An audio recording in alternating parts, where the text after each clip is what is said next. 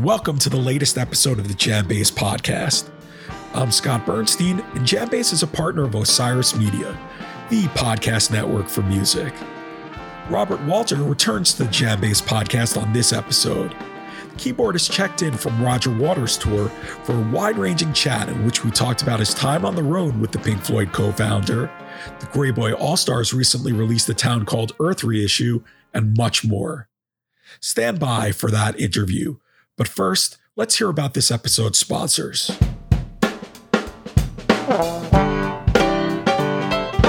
This episode is sponsored by Psychedelic Art Exchange. Psychedelic Art Exchange is the premier source to buy, sell, and learn about vintage concert posters. Explore decades worth of exciting collectible concert art from the 1960s to the modern day, featuring the Grateful Dead, Phish, and many more of your favorite bands and artists. Be on the lookout for JamBase's 4-part series detailing the history of concert posters, and head over to concertpostergallery.com to explore their expanding online store or to bid on vintage rarities in one of their twice-monthly auctions. Happy collecting! This episode is sponsored by Sofar Sounds. Sofar Sounds is a global community of music lovers creating space where music matters. Sofar invites guests to discover new artists, places, and people, whether at home or abroad, in over 400 cities around the world. Now integrated with JamBase's concert listings, Sofar shows transform everyday spaces, from living rooms and rooftops to boutiques and museums, into captivating venues for secret live shows, creating inclusive experiences that bring people closer together. Each Sofar features different musical styles, and you won't know who's performing until they take the stage. Once they do, you just might fall in love. Previous Sofar performances have featured Ben Gibbard, Lucius, Leon Bridges, Beirut, Billie Eilish, Moses Sumney, Soccer Mommy, and many other talented musicians from around the globe, including previous JamBase podcast guests, Sylvan Esso, Krungman, Anderson East, and Tank and the Bangas. Sofar keeps the location secret until the day before the show. The Sofar community creates an inclusive space where music matters so that you can get lost in the performance.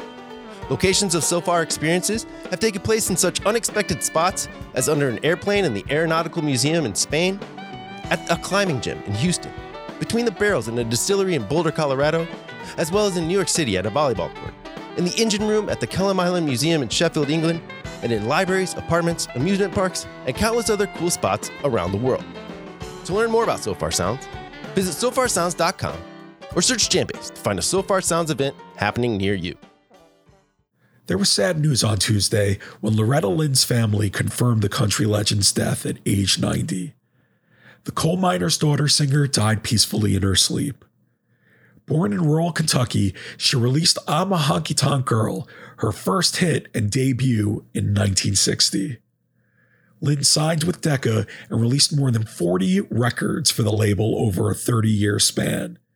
She became part of the Nashville country scene in the 60s and started releasing a string of chart-topping hit singles that included Coal Miner's Daughter, Fist City, Don't Come Home a-Drinkin', and You Ain't Woman Enough to Take My Man. Other notable standouts from Lynn's career include the provocative songs The Pill, Rated X, and One's on the Way. In total, Loretta put out 16 songs that topped the country charts. Lynn also released several successful duets in collaboration with Conway Twitty in the early 1970s. Additionally, Loretta received acclaim for her 1977 album, I Remember Patsy, which was a tribute to her friend, fellow country singer Patsy Cline, who died in 1963.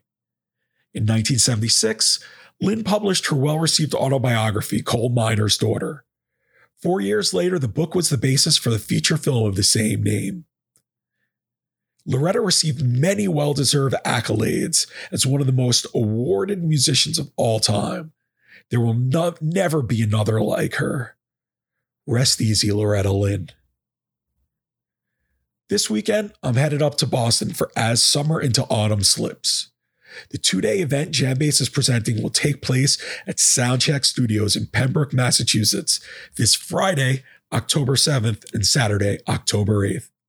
Come hang with me and all of Team JamBase to check out sets from Jacob Fred Jazz Odyssey, the Marco Benevento Trio, Club Delph, William Tyler, and Wolf featuring Scott Metzger. Head to summerintoautumnslips.com for more details and to buy tickets. Now, let's get to my interview with Robert Walter. I caught up with Robert via video chat from his home in Los Angeles, where he was taking advantage of an off day from Roger Waters' This Is Not a Drill tour. Walter recalled how he was asked to join Roger's band. The keyboardist has been a big Pink Floyd fan since he was a kid and discussed the incredible experience of sharing the stage with Roger. Keyboardist, who previously discussed musical mentors in a 2018 episode of the Jam Bass podcast, talked about how the tour has been a great return to the road for him after all the downtime of the pandemic. Robert spoke about the grand production of Roger Waters' tour, playing huge arenas for the first time, trying to create a perfect performance each night, and all the rehearsal that went into the trek. Walter also talked about how exacting Roger Waters is as a boss and why Robert appreciates the attention to detail. Another topic we hit upon was Better Feathers, a series of recordings Walter wrote and recorded during the dog days of the pandemic. Robert explained how he needed the creative outlet while stuck at home and recruited a number of his musical friends to collaborate remotely on the 12 tracks. Better Feathers was released last year as a series of digital 45s. The keyboardist discussed how he picked the collaborators and why he chose to put out the songs as digital singles. Robert and I went on to discuss his time in the Grey Boy All-Stars. The band will kick off a celebration of their 30th anniversary with their upcoming New Year's run in their hometown of San Diego. Grey Boy All-Stars recently reissued their long-out-of-print 1997 album, A Town Called Earth, on both vinyl and digital formats for the first time. Walter recalled how the group truly found their sound between releasing their debut album, 1995's West Coast Boogaloo, and entering the studio to record A Town Called Earth. They figured out what they wanted to be and underwent a big evolution in the time leading up to their sophomore LP. Robert spoke about his favorite track on the album, the role he played in the reissue, and how much the Grey Boy All-Stars mean to him personally. Hear a taste of Happy Friends from Grey Boy All-Stars, A Town Called Earth, as a lead-in to my interview with Robert Walter.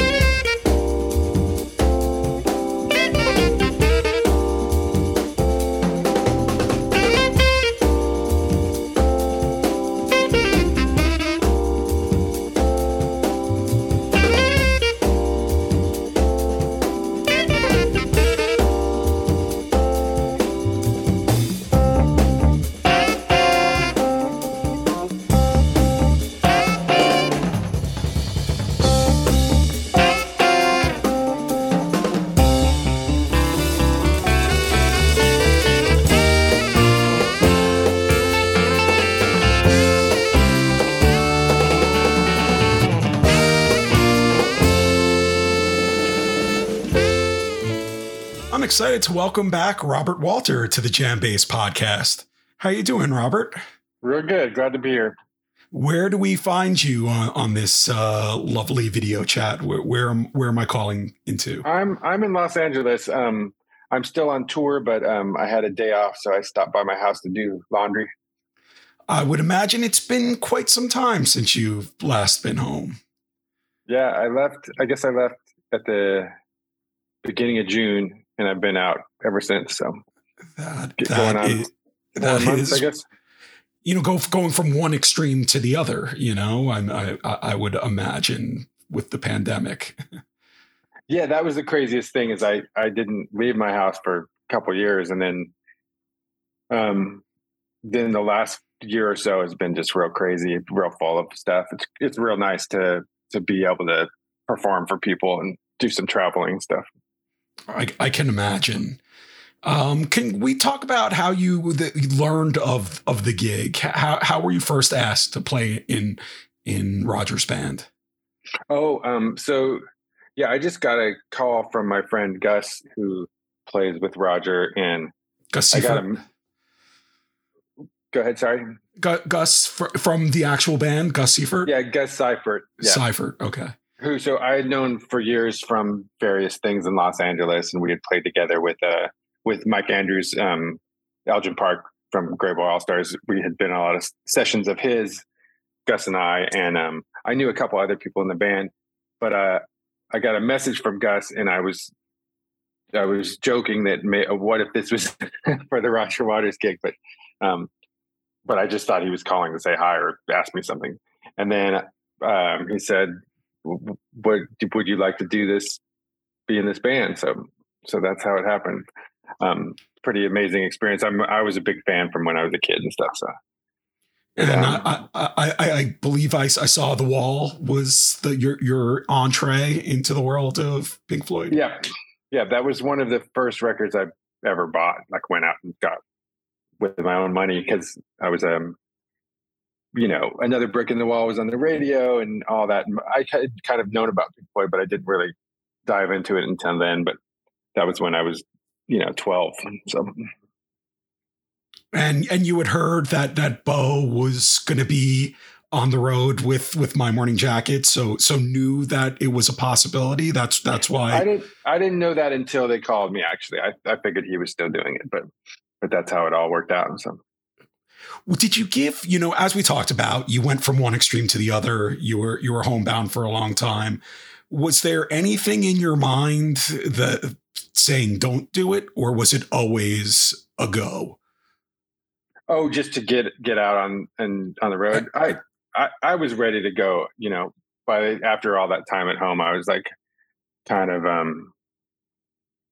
I kind of decided like I want to play as much as possible because I had missed it so much. I didn't realize it was actually a really nice break at first when not that I was welcoming the quarantine or anything, but there's something like that got me kind of off the endless hamster wheel of, oh, what's the next gig and learn music for this and started running around. It gave me a pause to sort of reflect on what I wanted to spend my time doing. But I really did miss performing and traveling. I've spent most of my adult life doing that. And it's kind of where I'm happiest, That's excellent. And I would imagine a tour like this is not how you normally do things with Grey Boy All Stars and your other bands. It's much more luxurious in ways. And it's also just, shows are so big and there's so many people involved. I'm just a part of a much larger machine. So it's really cool to see some production on that level. If anything, most of my things I've done with Grey Boy in particular have been sort of the opposite of that. And the idea is it's the band with as minimal production as possible, Sure. We always say like the soloists, but nothing fancy. Don't black it out. Keep it simple. And sound wise, it's the same thing. We use kind of standard instruments, and it's very about sort of that minimalism. And this is the opposite, where everything's crazy and there's a lot of theater to it. So. And I would say that minimalist approach goes back to your roots as a fan of punk. Yep. Punk rock, and also from a jazz concept where it's the band on stage playing, and it's more about the interaction of the players than putting on a show. But they're just different. I kind of love both approaches. One idea is that you want a unique experience, a unique event to happen at the show. So you're playing kind of without any planning and you let the thing happen. That requires that the thing be simpler and more just so that it can adapt to whatever happens. And then this show is more like a piece of theater. It's more like doing a Broadway show or something where there's a lot of planning, everything's figured out, and it's all about presenting some ideas in a sort of beautiful way. Oh, well, and part of that is that you play pretty much the same songs every night, but are there nuances that are different each night? Oh yeah, there's a lot of that. I mean, but it is the same songs and basically the same way. But people kind of throw a little thing on it. You have to do things to keep it keep it fresh and keep your mind on it. And also they're constantly refining. So we actually do rehearse a lot, even though we're kind of doing the same music. Every day there's a lot of notes. Roger will have a lot of notes about, take this slower, you're playing too much here, let's get this part quiet, like little nuances that it gets more and more dialed in, sort of. It's pretty inspiring to watch, like what level of sort of detail you can get. And it's fun to play that way. It's the opposite of what I've done most of my life, which is like you barely know the songs and you sort of like are thinking on your feet all the time. This way it's much more about like, trying to create a perfect performance.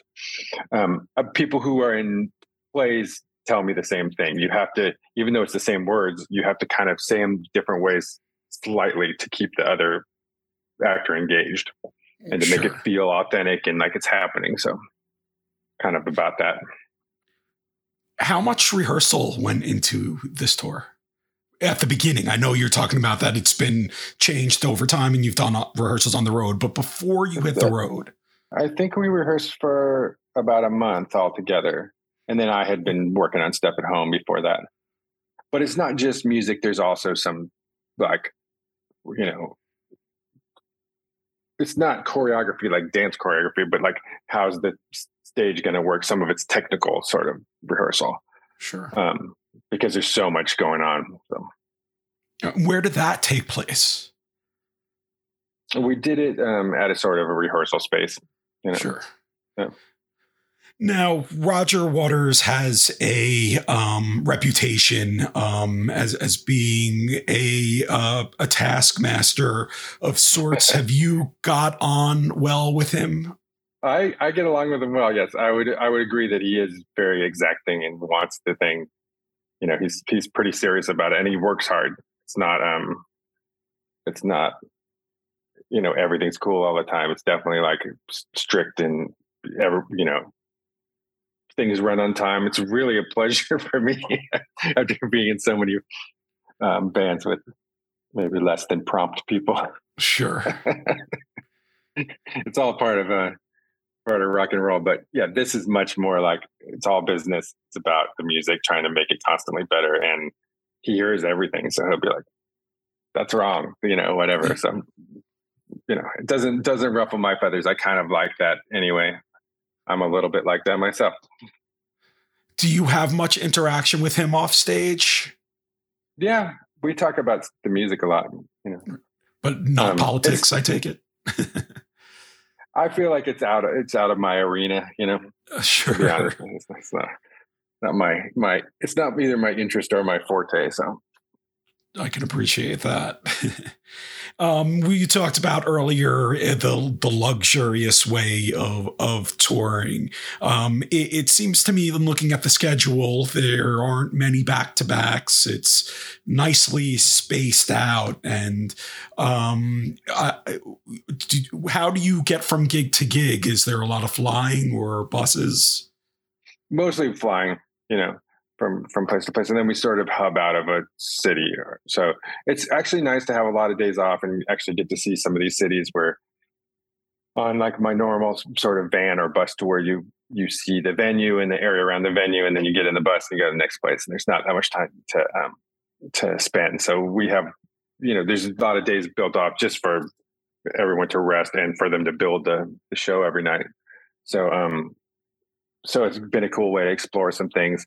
It's, we're still sort of in the end of COVID time. So I don't get to do quite as much as I normally would have in the old days of traveling, but it's, I've been exploring the cities and stuff. It's fun.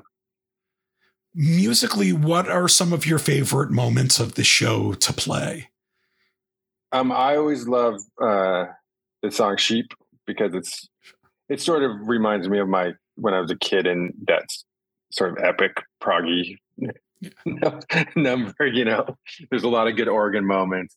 It's like a big set piece too, with like, it's very dramatic. So I like that. Kind of channels what I dreamed it would be like to do this kind of a show.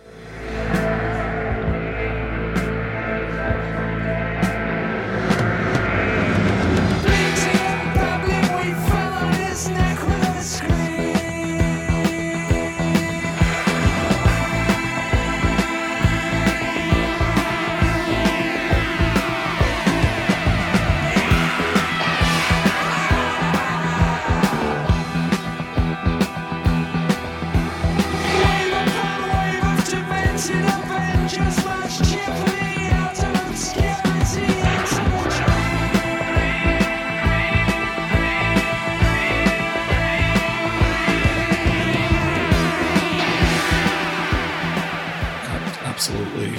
And I love his approach to some of the dark side of the Moon stuff. That's a great thing to play too. I mean, I kind of like the whole set. He's got a lot going on lyrically that I can relate to, and that music works in a big venue. It's all dramatic and sort of, it's almost like an operatic kind of approach to music. Every move is big and means a lot, and it translates across the room, I think. Speaking of big arenas, I mean, you've played some famous spots with him over the past few months. Was it your first time on stage at Madison Square Garden? Yep. Yeah. How was that experience?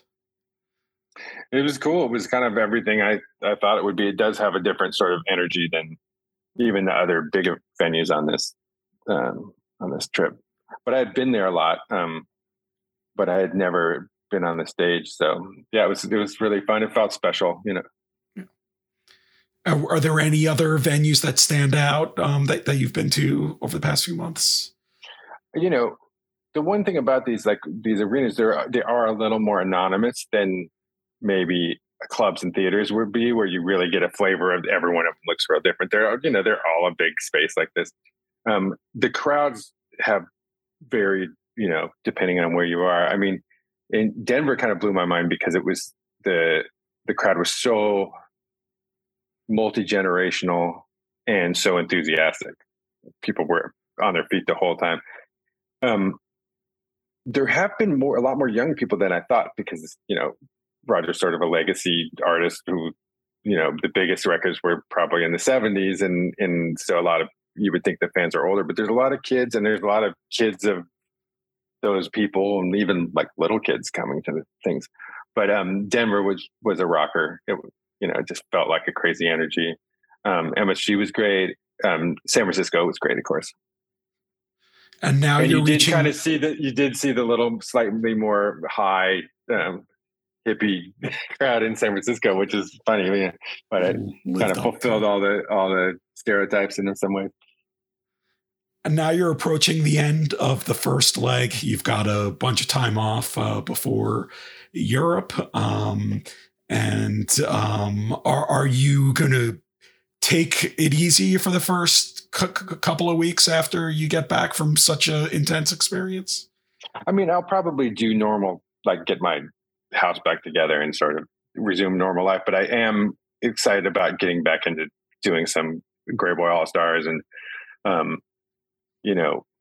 I do a lot of film work with the guitar player from that band, with Mike Andrews and Elgin Park. So get back in the studio for that. I'm working on some music of my own. So I kind of going to hit the ground running and keep working, And one of the members of the band, so one of my favorite musicians, Jonathan Wilson. Oh yeah.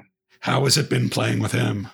It's great. I only knew him peripherally before, and we've gotten to be great friends, and he's an inspiring guy to be around. Excellent. And last question on the Roger Waters side. You take part in a parade during the reprise of The Bar at the end of the night. Is that a melodica that you're playing? Yeah, it's a melodica. Okay. I've recorded with a melodica a few times. I love Augustus Pablo, that started dub records with melodica. And there's an old guy on Atlantic, Phil Moore Jr. was his name, and he did this sort of psychedelic soul jazz melodica with Echoplex on it and stuff. Amazing stuff. So anyway, I've always liked the instrument, and I've used them on a couple of my albums. But I need something portable. I don't play accordion, and it seemed like a cool solution. So I got a real nice one. This one's like sort of pro model melodica. Very cool. Very cool. Well, before you hit the road with Roger, it was the pandemic, and you came up with the idea to record a series of what you released initially as digital 45s in Better Feathers. What was the initial idea in starting that project? It was just to have something to do during all that time. It was so I was kind of bored and wanted some kind of outlet. So I thought, well, maybe I'll make an album. I always liked sort of low fidelity home recordings and electronic music, and I had always been making demos. That's how I always wrote songs to bring into bands. Is I'd make little home demo recordings, and play all the instruments on them. So we were, there wasn't going to be gigs or even in studio things with people for so long. So I just thought, like, well, maybe I'll start trying to finish some of these songs, and instead of making a rough sketch for people to play, let me see if I can actually kind of complete the recordings. And it just gave me something to keep my mind occupied. It was a fun project. And then all my friends had kind of been doing the same thing. So everyone set up home studios. So it was a cool way to be like, hey, Stanton, could you play drums on a few of these? So, because he was looking for things to do too. So it was a way to sort of like connect with each other without being in the same room. And how much, with these remote contributions, how much direction did you give them? Not much. I would just kind of like throw the thing at him and say, do a few different takes. And then I would take things and sometimes edit together performance. So with Stanton, there was a few things where I was like, do one with brushes, do one a little harder, do one that's real crazy, play all the fills. And then, so I had like sort of a simple version, one with a lot of stuff, and I sort of just chose what would be right for each piece. But I try to let people be creative. I mean, that's part of, to me, collaborating with people. I don't want someone to play what I would imagine even that they play. I kind of want to hear their voice and opinion in it. And that's what is the beauty of working with people to me. Yeah. And how did you pick the people that you worked with? I mean, I know some of them were old friends like Mike Gordon and frequent collaborators like Stanton. But for instance, with Craig formerly from Turquoise, how did he come into the picture on that project? Craig, we had played a gig. It was like a Fish After party thing in Denver that Live for Live Music had put on, and George Porter was on it. There was a bunch of people on the gig and we all got along, but Craig and I were the ones talking a lot about the set list, and we were kind of both a nerd.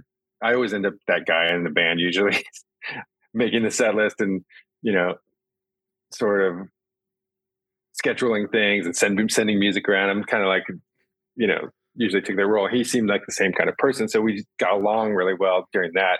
And then after that, we just started texting each other music and being like, oh, did you check this out? Oh, this is, I just discovered this record or whatever. So we just had a lot of stuff in common. And I thought, oh, well, he's at home and he has a home recording thing, and maybe we'll actually get to work together that way. Because we haven't played together live much, but we always talk about it. And this is just a cool way to do it. And he was interested in a lot of the music that I was too, which is like I was kind of into like late 70s, early 80s sort of art dance music, like all this no wave things and Grace Jones, sort of like weird, not like mainstream disco records, but things that came out of that scene and were a little more esoteric. And we had been talking about a lot of that music. So that was an influence for this stuff. And he seemed like a perfect fit.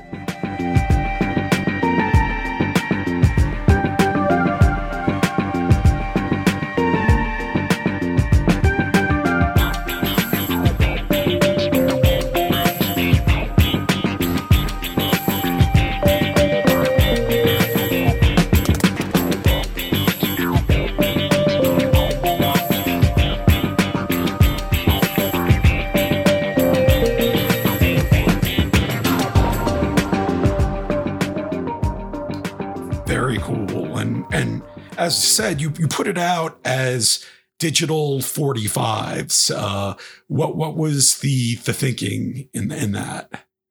I thought, like, rather than drop a whole thing where you sort of consume it as an album, I always loved 45s, and I like the idea of that. And I feel like kind of when you're listening to music streaming, you're kind of jumping around like that anyway.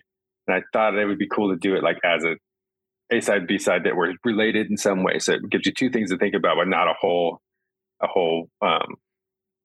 hour of music at once. And it was a way just to sort of like, you know, point a light on each one and say, pay attention to this and this. And you can sort of, you know, it's just a different way to consume the music that I can relate to because I love collecting records. And there's something about listening to 45s that's different. You work with one of my favorite people in the industry, Kevin Calabro from Royal Potato Family. What role did he play in that decision? Did you come to him saying, this is how I want to do it? Or is that something you worked out with him? I don't remember if that was my idea first or his idea first. But we did talk about that. I told him about the project. I said, I've been making these recordings at home, and getting friends to play on them. Would you want to put this out? And so he was involved kind of early on, before it was done for sure. It wasn't like I made the thing and was like, this is my release. Yeah. We sort of talked about like, oh, what's a fun way to do this? There weren't really any obvious rules about how to deal with that at that point. It's obvious like a release that we weren't going to tour on because no one was touring, and you know, so it was just you know, kind of you kind of were inventing ways to how you were going to release the music. So it was fun, and also there wasn't any idea that this was going to be successful or whatever. I just thought it was a fun thing to do, and you know, it's sort of like. I'm bored and I need to do this, and people maybe want something to listen to. Yeah. So, you know, certainly appreciated it from that point of view. It didn't feel like career driven in any way because at that point, no one was even thinking about that. You're just like, I just got to make music. It was cool. We kind of brought it back to like the old days of when I was a kid, just making music for its own sake. And as we had discussed, one of the contributors was Mike Gordon. It's now been a number of years since your amazing 5-piece has played together. Have you kept in touch with Mike throughout that whole period? Oh yeah. Yeah. We talk, we kind of have a regular call that we do. And then he made an album sort of during all that time too, where we were sending tracks back and forth and doing stuff like that. So, excellent. So we continue to work. Yep. Can't wait to hear that. And I hope that 5-piece gets back on the road at some point. It's been too long.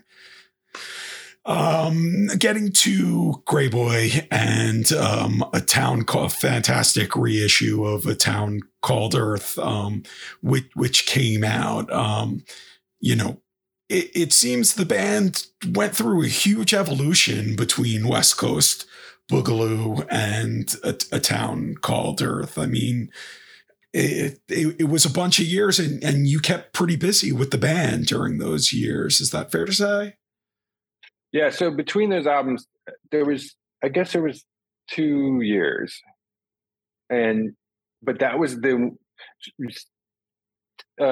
West Coast Boogaloo was made when we were just barely a band. Like we had just kind of started. We had this, what if we did an instrumental record, and we had some music we were listening to at the time that was like that, but it wasn't there. We didn't have any hours under our belt really. We just like had a great chemistry, and we were like, okay, let's go do it. And we made the record in a day, and it's half covers, and really people love that. It's got a real innocence to it, but by the time we got to Town Called Earth, we had been on the road for 2 years playing like almost every night. That band used to go really hard and play like, you know, over 200 dates a year. When we weren't on the road, we were playing multiple weekly things at home.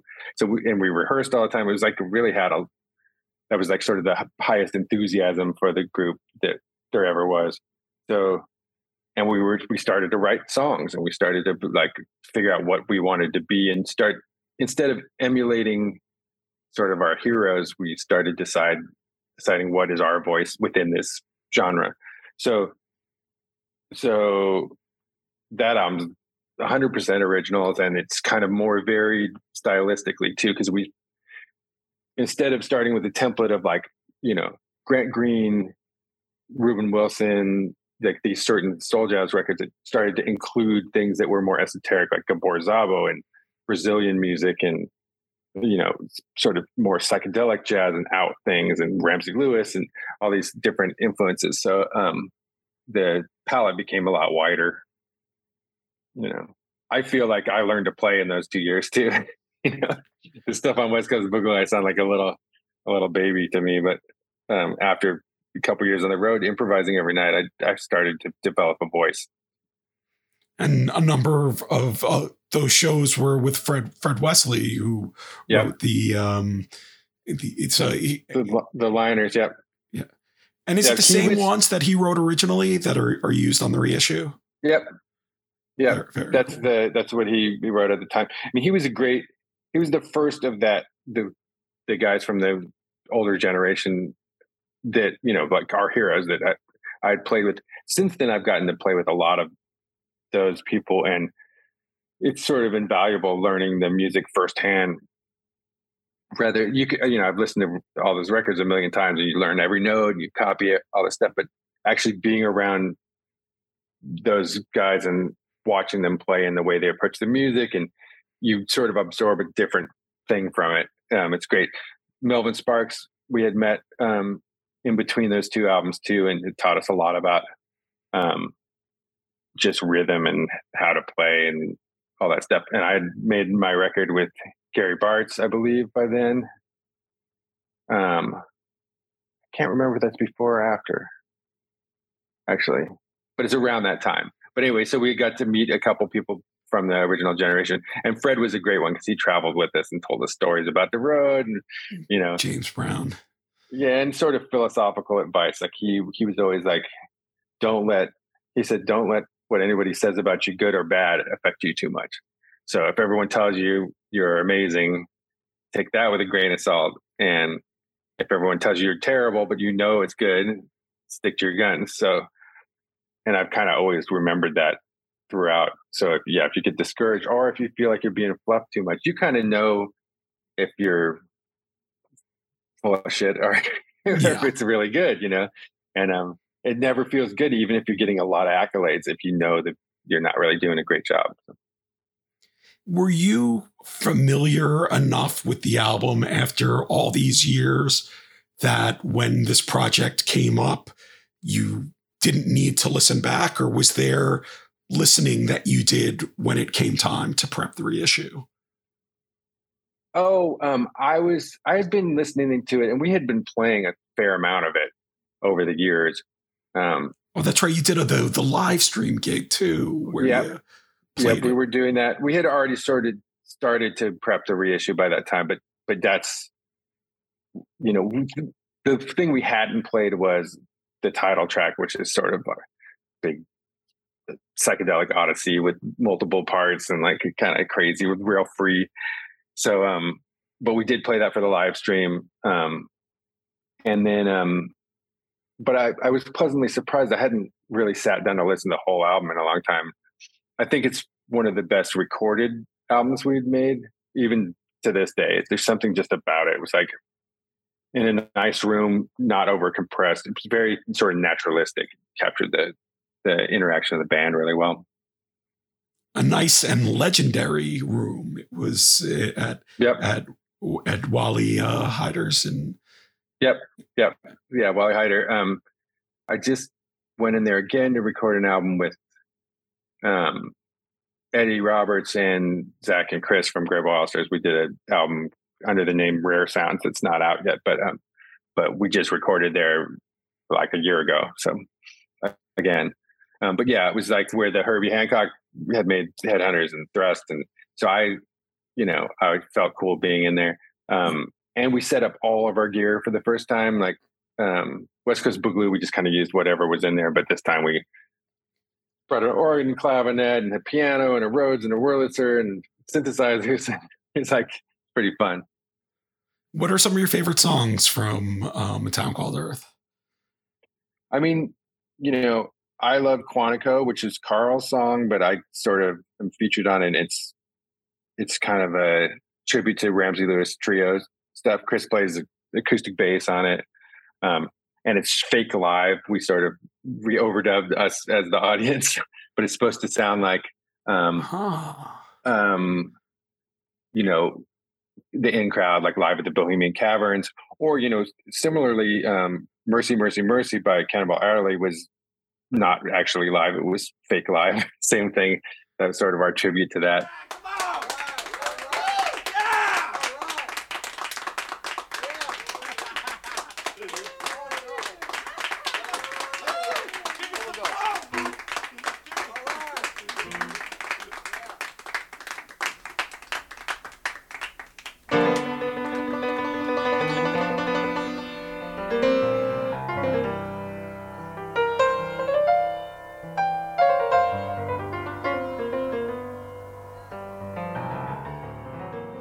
But the funny thing about that song is we had never played the song before we recorded it. So Carl kind of talked down the head. He said, "Oh, it goes to this chord and this chord, and here's the melody." And then we said, "Okay, let's try it." And that is the take that's on the album. The first time we never played all the way through the song before that. So that's got it really does have that feeling of discovery and liveness, because it wasn't the first time we ever played it. And did you play a big role in the reissue? I approved masters and test pressings, and yeah, we did. I guess everybody sort of chimed in and talked about that band's pretty collaborative and democratic, which on the downside sometimes it takes forever to make a decision. Yeah. But everyone's pretty highly involved and cares a lot about that band. There's not a real clear leader. We sort of all get in there. And coming up, you have a 3-night hometown New Year's run in San Diego. And how long's it been since you guys have performed with DJ Greyboy? I'm trying to think. Every once in a while, he would come and play intermission. It's probably only been 4 or 5 years since we've done something like that.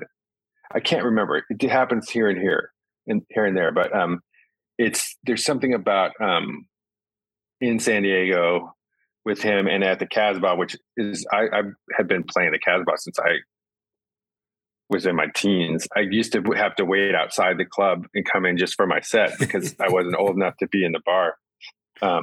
And spent many nights standing around at the door, sort of listening to the other bands. It used to be a much smaller room. And Casbah was the place where every sort of up and coming alternative or punk act would come play San Diego, because it was a small club, but they were booking everybody. So, Nirvana played there the first time they came around to San Diego. And I mean, anybody you can think of, really.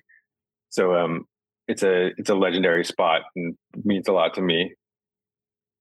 It's not just a hometown. It's sort of like that club is our spot. And it's cool that it's going to start a celebration of your 30th anniversary. Yep.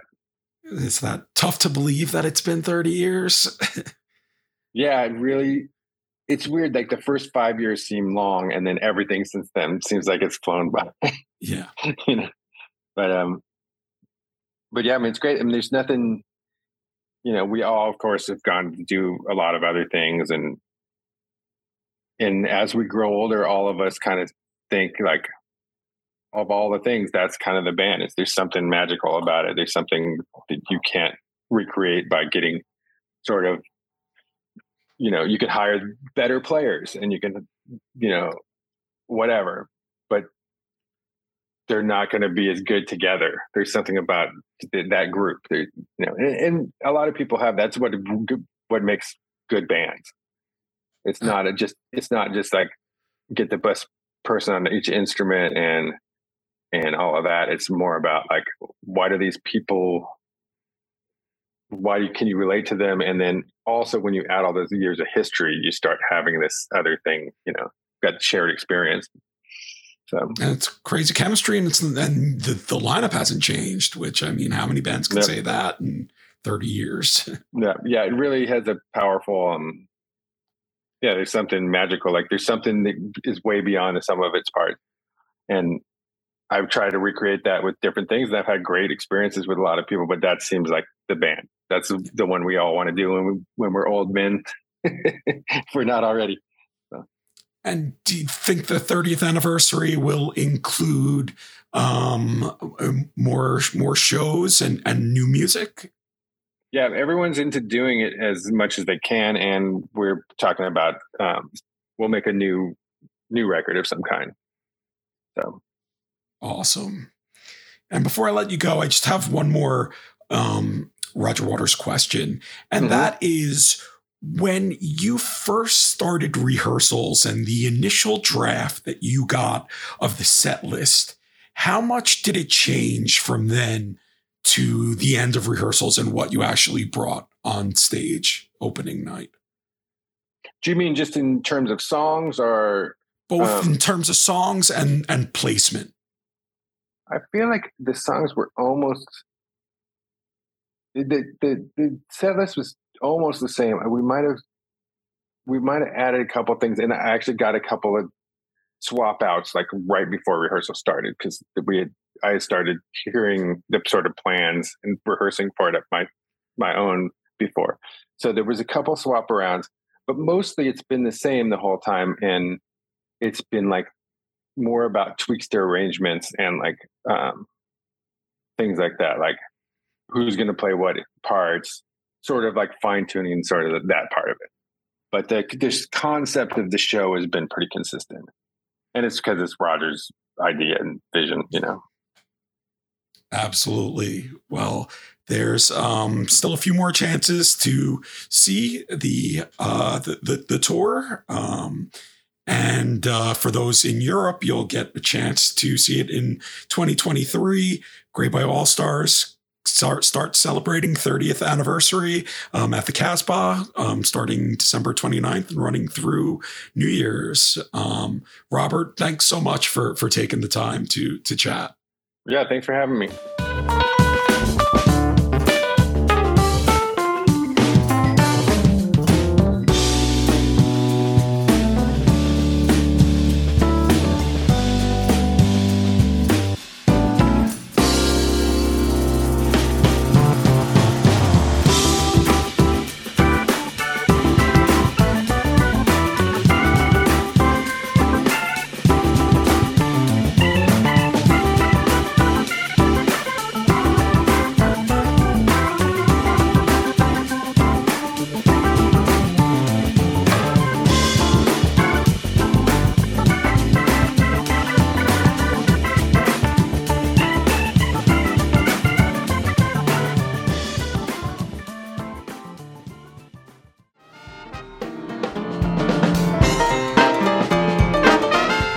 The end of this episode of the JamBase podcast. Thanks to Robert Walter for taking the time to chat. Be sure to pick up Grey Boy All-Stars' excellent A Town Called Earth reissue. Catch Robert on the road with Roger Waters and Grey Boy All-Stars. Can't wait to see what's in store for the band's 30th anniversary next year. Also, much love to Jake Alexander for producing this episode. Our theme music is provided by Clangin' and Bangin'. If you're a new JamBase podcast listener and haven't subscribed yet, what are you waiting for? Thanks for listening, and go see live music.